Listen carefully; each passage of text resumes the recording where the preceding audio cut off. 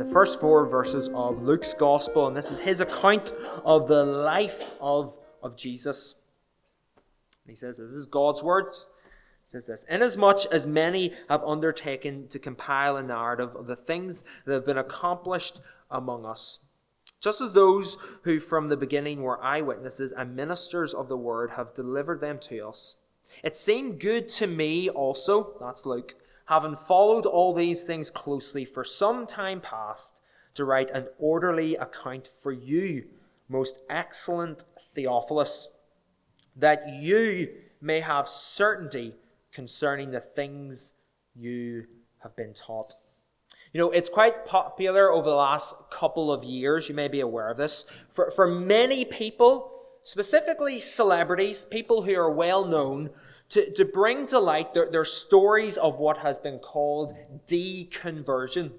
Deconversion. You may have heard of that word before, you may not have. Really what it is, it's their story of how they have moved away from Christianity, where they have moved from at one point in their life, they would say they would have had faith in Jesus, followed Jesus, would have believed in God, and how over a course of the period of their life, they have journeyed away, and they want to tell their story of how they have deconverted, how they have moved from belief in God to really what is we know as atheism.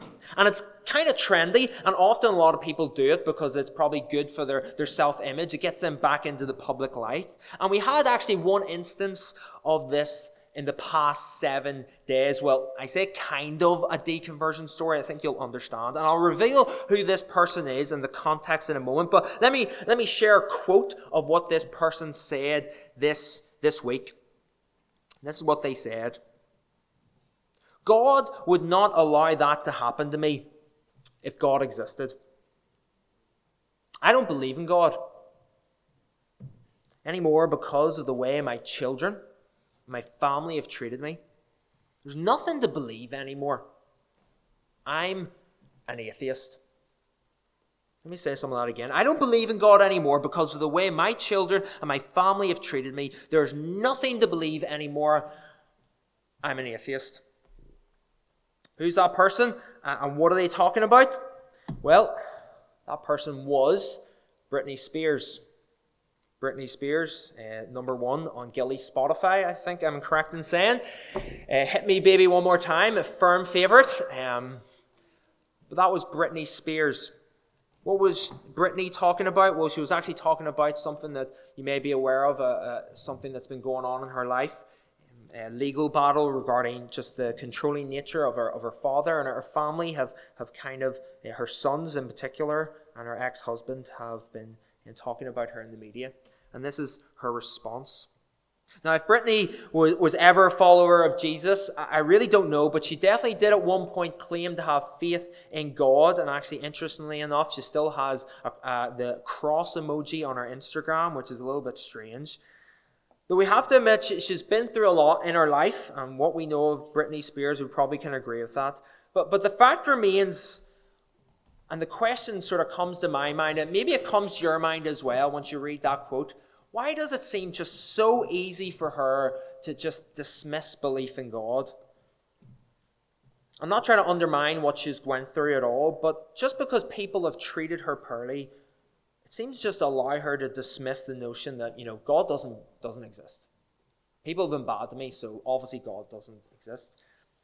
And without trying to be too, stoic about this, it's actually not great logic, is it? Essentially, what Britney Spears is saying in that quote is the same as saying, I've had a terrible teacher, so I don't believe in education. I don't believe in formal education. I don't believe in going to school and getting good grades because, I had a terrible teacher. It's actually exactly the same thing. And that just sounds nonsense, doesn't it? Though some of us would probably be wholeheartedly celebrating that. Though there's a lot of emotion wrapped up in our comments and we appreciate it, it actually makes no sense. And when we come to consider the God of the Bible and we consider the Bible itself and what we believe in, we should be asking the question about how we come to our conclusions. What are they based on? For many people who have maybe ran away from Jesus and Christianity, it's based on bad experiences of Christians. It's based off emotions, depending on what side of the bed we get off of, or we've heard some hip, trendy TikToker or influencer say some one line, even though they've spent all their life looking through a screen, haven't went outside in 4.5 years. We get all our information often in wrong places. So where are we to base our conclusions? Well, we're to base it on truth, because that's where we want all our conclusions and all of our values and beliefs, regardless if it's this question I'm thinking about tonight or in any aspect of life. We want it to be based on truth. That is, that we want sure, fast evidence. That's what we want. But the tragedy in our part of the world, and that is the Western world, Europe, North America, is that truth has been completely undermined. You know, your truth is your truth. You do you. Whatever you believe is grand, but, I'm just going to believe my own thing. And those things just cannot coexist at the same time. And this is vitally important when we think about the Christian response to this matter. As Christians, our truth comes from God. And this book, the Bible, and you know what? That is just laughed at. It's scoffed at. It isn't taken seriously, even for some of you guys, as you hear me say that. You sort of squint your eyes, you're a little bit embarrassed by that. There's science, there's all this other stuff. This really, really old book, surely we've moved on from that. And we're so tempted to look at every other possible source in the world. But often, what our conclusions come are lacking. At the end of the day, as Christians, all we believe in comes from this book, and we need to know that we can trust it. And often many of the answers and many of the reasons that we go to and run to, they may appear good for a while, but sometimes they're not great or convincing. So we need to think about why we trust the Bible. And that is exactly what we get in the introduction to Luke's Gospel. He sets out precisely how he went about getting his Gospel, his account of the life of Jesus, but also why. And they're just our two simple questions. That's all we're going to be thinking about tonight. We're going to think, how did Luke get his Gospel? But why did he even bother doing this in the first place? And my prayer is that we'll see how important this is to the bedrock of our faith in Jesus, but also to remind you, above all, that there is a God who is faithful and wants you to know and to have certainty. Luke is one of the earliest records of Jesus' life, about 60 AD, so not a million miles from 2,000 years ago. So who is Luke? Luke was a doctor. He was actually a traveling companion of a great missionary called Paul. Paul wrote most of the New Testament. And Luke is two-part volume, so the first half is Luke, and then the second half is a book called Acts that we find later in the New Testament. And he plainly tells us that he's writing this account for one man. We see that in verse 3, this guy Theophilus. And more than likely, Theophilus he wasn't a Jew, he didn't come from the Jewish religion, but he was an early convert, and he probably had a high status, as Luke calls him, most excellent.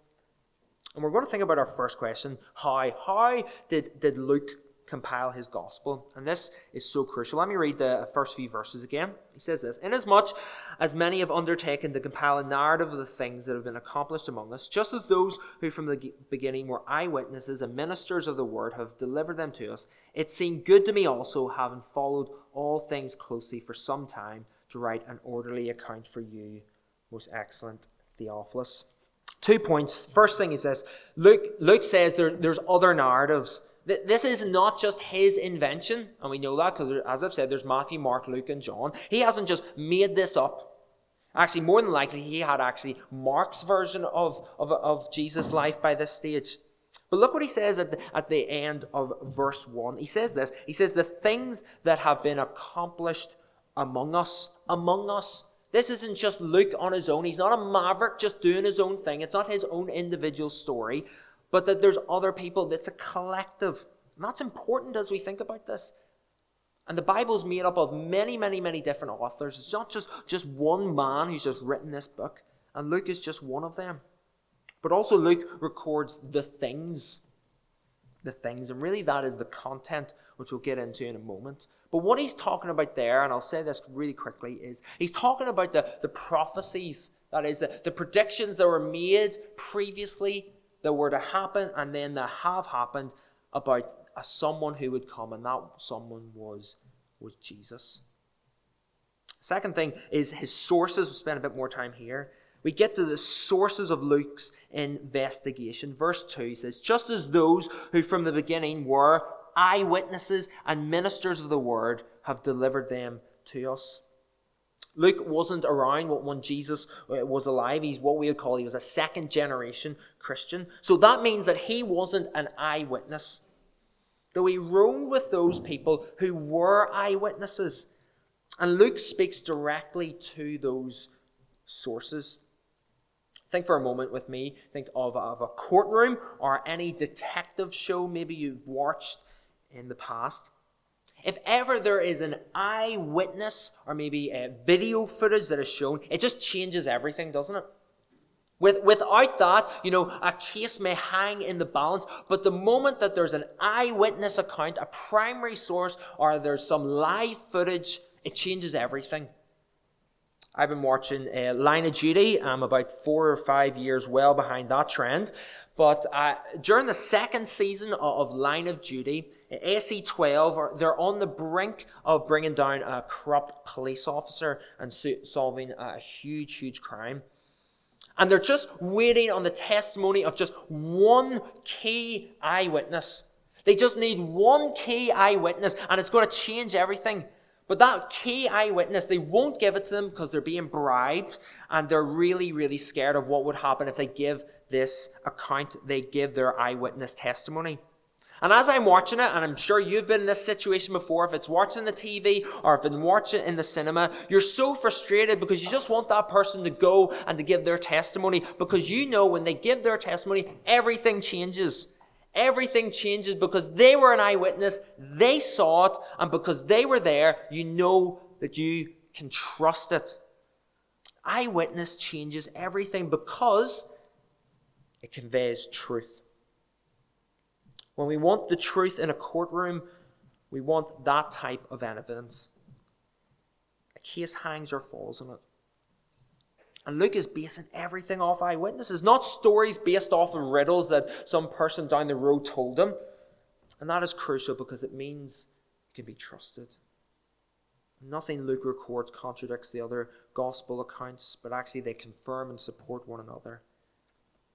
And in fact, Luke in particular employs a really class technique. And let me share this. Luke 1 verse 5 is going to come up on the screen. And let me read it for you. Luke has this little start-off section, intro, and then he says this, gets straight into it. He says, in the days of Herod, king of Judea, there was a priest named Zachariah of the division of Abijah, and he had a wife from the daughters of Aaron, and her name was Elizabeth.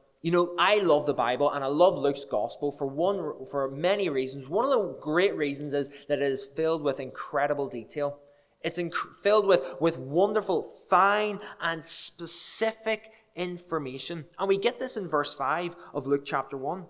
If someone ever says to you, the Bible, they're rubbish, you couldn't trust that. Take them straight to Luke chapter 1 and verse 5.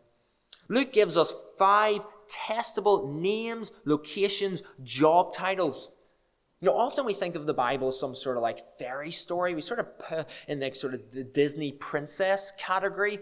And often that's what a lot of people think of. Luke doesn't start off his gospel with, a long time ago, in a galaxy far, far away. He doesn't start off like that at all. No, he gives names, he gives titles, he gives places. And because he does that, he's actually implicitly given us dates as well. And this is the great thing about the Bible. It actually opens itself up to critique. It's telling us this was in history. This actually happened. This wasn't just sort of vague and random, but actually, here's the places, here's the people, this is what they did, and this is when it happened. And actually, we don't actually find that in other religions and ancient texts. So with all this together, Luke tells us, verse 3, having followed everything closely for some time, this wasn't, the night before the exam, revision cram session for Luke. He had thought about it for a while. He thought it would be a good thing to write an orderly account for this guy called Theophilus. And then he gives us the why behind this gospel. And this is really, it's the heartbeat. Why? Why does Luke do this? What does Luke want Theophilus to have? If we look at verse 4 again, Alistair. Verse 4 says this, that you may have certainty concerning the things that you have been taught. The word for certainty in the Bible, if you aren't aware, it wasn't written in the Queen's English, but it was written in Greek. And that word really has the idea of firmness, stability, undoubted truth, security from enemies or danger. It's robust. And Luke is saying that he's done the groundwork on these true events in history surrounding this man from Galilee. And he says that to Theophilus, you can have certainty. You can fully trust what has been recorded. Theophilus obviously had some prior knowledge. We see that at the tail end of verse 4. Things that he had been taught. He had some information stacked up in his head. But he knows, and so does Luke, that really isn't enough. And probably this guy Theophilus was a man that was actually raised in some sort of pagan religion, which had no sense of assurance or structure. And he really needed this. He needed certainty. He needed assurance. And so do I, and so do you. And so much of what goes on in our world is the same as the pagan religion he was coming out of. All of us we're searching for something to plant our feet on, aren't we? And so much of the alternatives to Christianity, they promise much, but actually they deliver little. They're insecure foundations. Yeah, they may seem appealing, popular, forward-thinking, progressive, but actually it's not long until cracks appear. See that in cancel culture, don't we?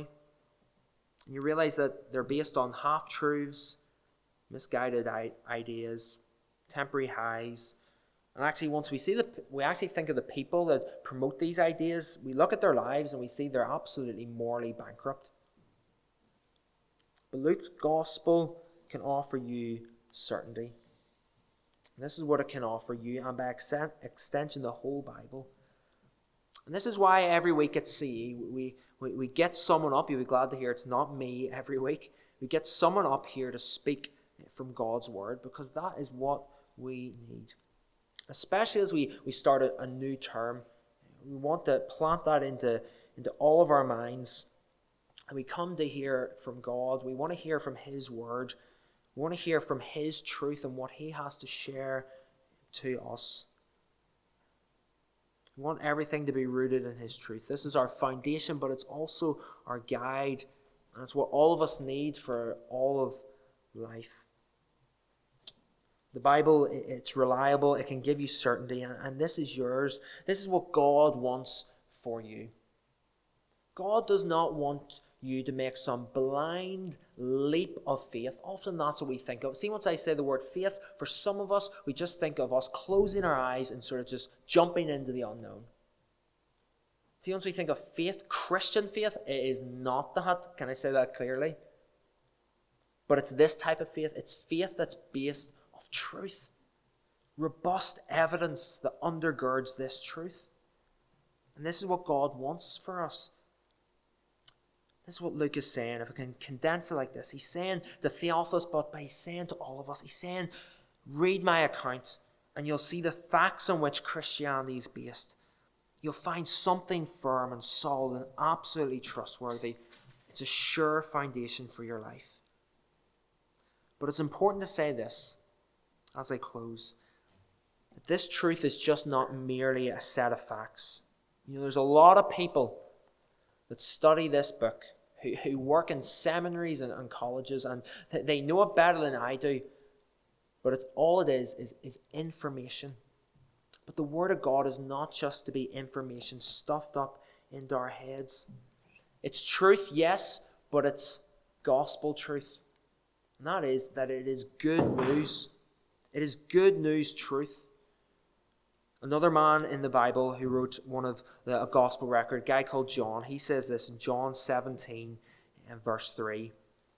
And this is the words of Jesus. Jesus gives this incredible prayer. At the start of it, he says this, and this is eternal life, that they know you, that is God the Father, the only true God, and Jesus Christ, whom you have sent. You see what Jesus is saying there? eternity, which is everything good forever, which begins when we put our faith and trust in Jesus. It's not when we just get to heaven. It actually starts when we are saved here, is that we would know God. We would know who God is. How do we know God? To go to the top of Mount Everest or the Mourns, have some spiritual experience, get really close to God, look at the clouds. We know God through His Word. And this is the good news. The good news of the Bible is that we get God. The best thing about heaven is we'll be with God. Incredible. And God doesn't want you just to have more information stuffed up into your brains, but He wants the truth of His Word to change your life. And with us as we go through Mark's Gospel in the next couple of months, really what Luke's prayer for his readers and our prayers here at Sea, for all of us, myself included, is that we would come and we would see Jesus. We would come and we hear the truth of God's Word. We'll think about Jesus and His life, the miracles, His perfection. But we'll also come and we'll cast our eyes at the cross. We'll look at where Jesus died. But we won't stay there. We'll also walk toward a tomb. And we'll see that it's empty. Gloriously empty. Because we don't have a dead Savior. Because if our Savior stayed dead, I can guarantee you, I would not be standing here. And no one would be in this room. What Luke records is, it's not some quaint little story, but it's God's story. I'm going to get brownie points from Gilly here, because I'm going to quote one of his favourite authors and preachers, a guy called John Stott, who was a pastor in London. He says this about this whole idea. He says, Christianity, it's not a theory, it's not an idea, it's not a philosophy. It's not a tale of a thing that really happened. Yet it is not mere history. For it does something to the people to whom it is proclaimed. Those who witnessed the original events found that when the story was preached, it changed their lives. The gospel can change your life. And actually it must, because if we see this as truth, we can't ignore truth, but we need to consider it. And if this is true, the Bible, and the evidence is stacked in its favour, all of us must humbly bend our knee at a wonderful, gracious Saviour in Jesus Christ. And we can praise God that the gospel of Jesus can give you certainty, and it can enable you to live a life how you were supposed to. Amen. Let me pray, and as I do, I'm going to invite the Olivia Rose and the band up to speak. Our God, we thank you for who you are. You're a God that wants the very best for us, and you don't want to leave us in the unknown. You don't want to leave us in the dark, in the lurch. But you want the very best for us, and that is to know truth. Father, we know that in our worlds, we hear so much that is far from true. Father, I pray that you'd give us discernment to know what is true, and that we would know that ultimate truth comes from you, a God who is true. Thank you for your word. Father, we don't worship these pages. We don't worship this book. But we're thankful that this book, these words, point us to you. They point us to your Son, Jesus. Father, I pray this truth, this good news truth of Jesus and what he has done would change our lives. For some tonight, they know that they've made that decision to follow you. For some, they're still on that journey. Father, help us to rest and have assurance in the certainty of your word. We ask in our Saviour's name. Amen.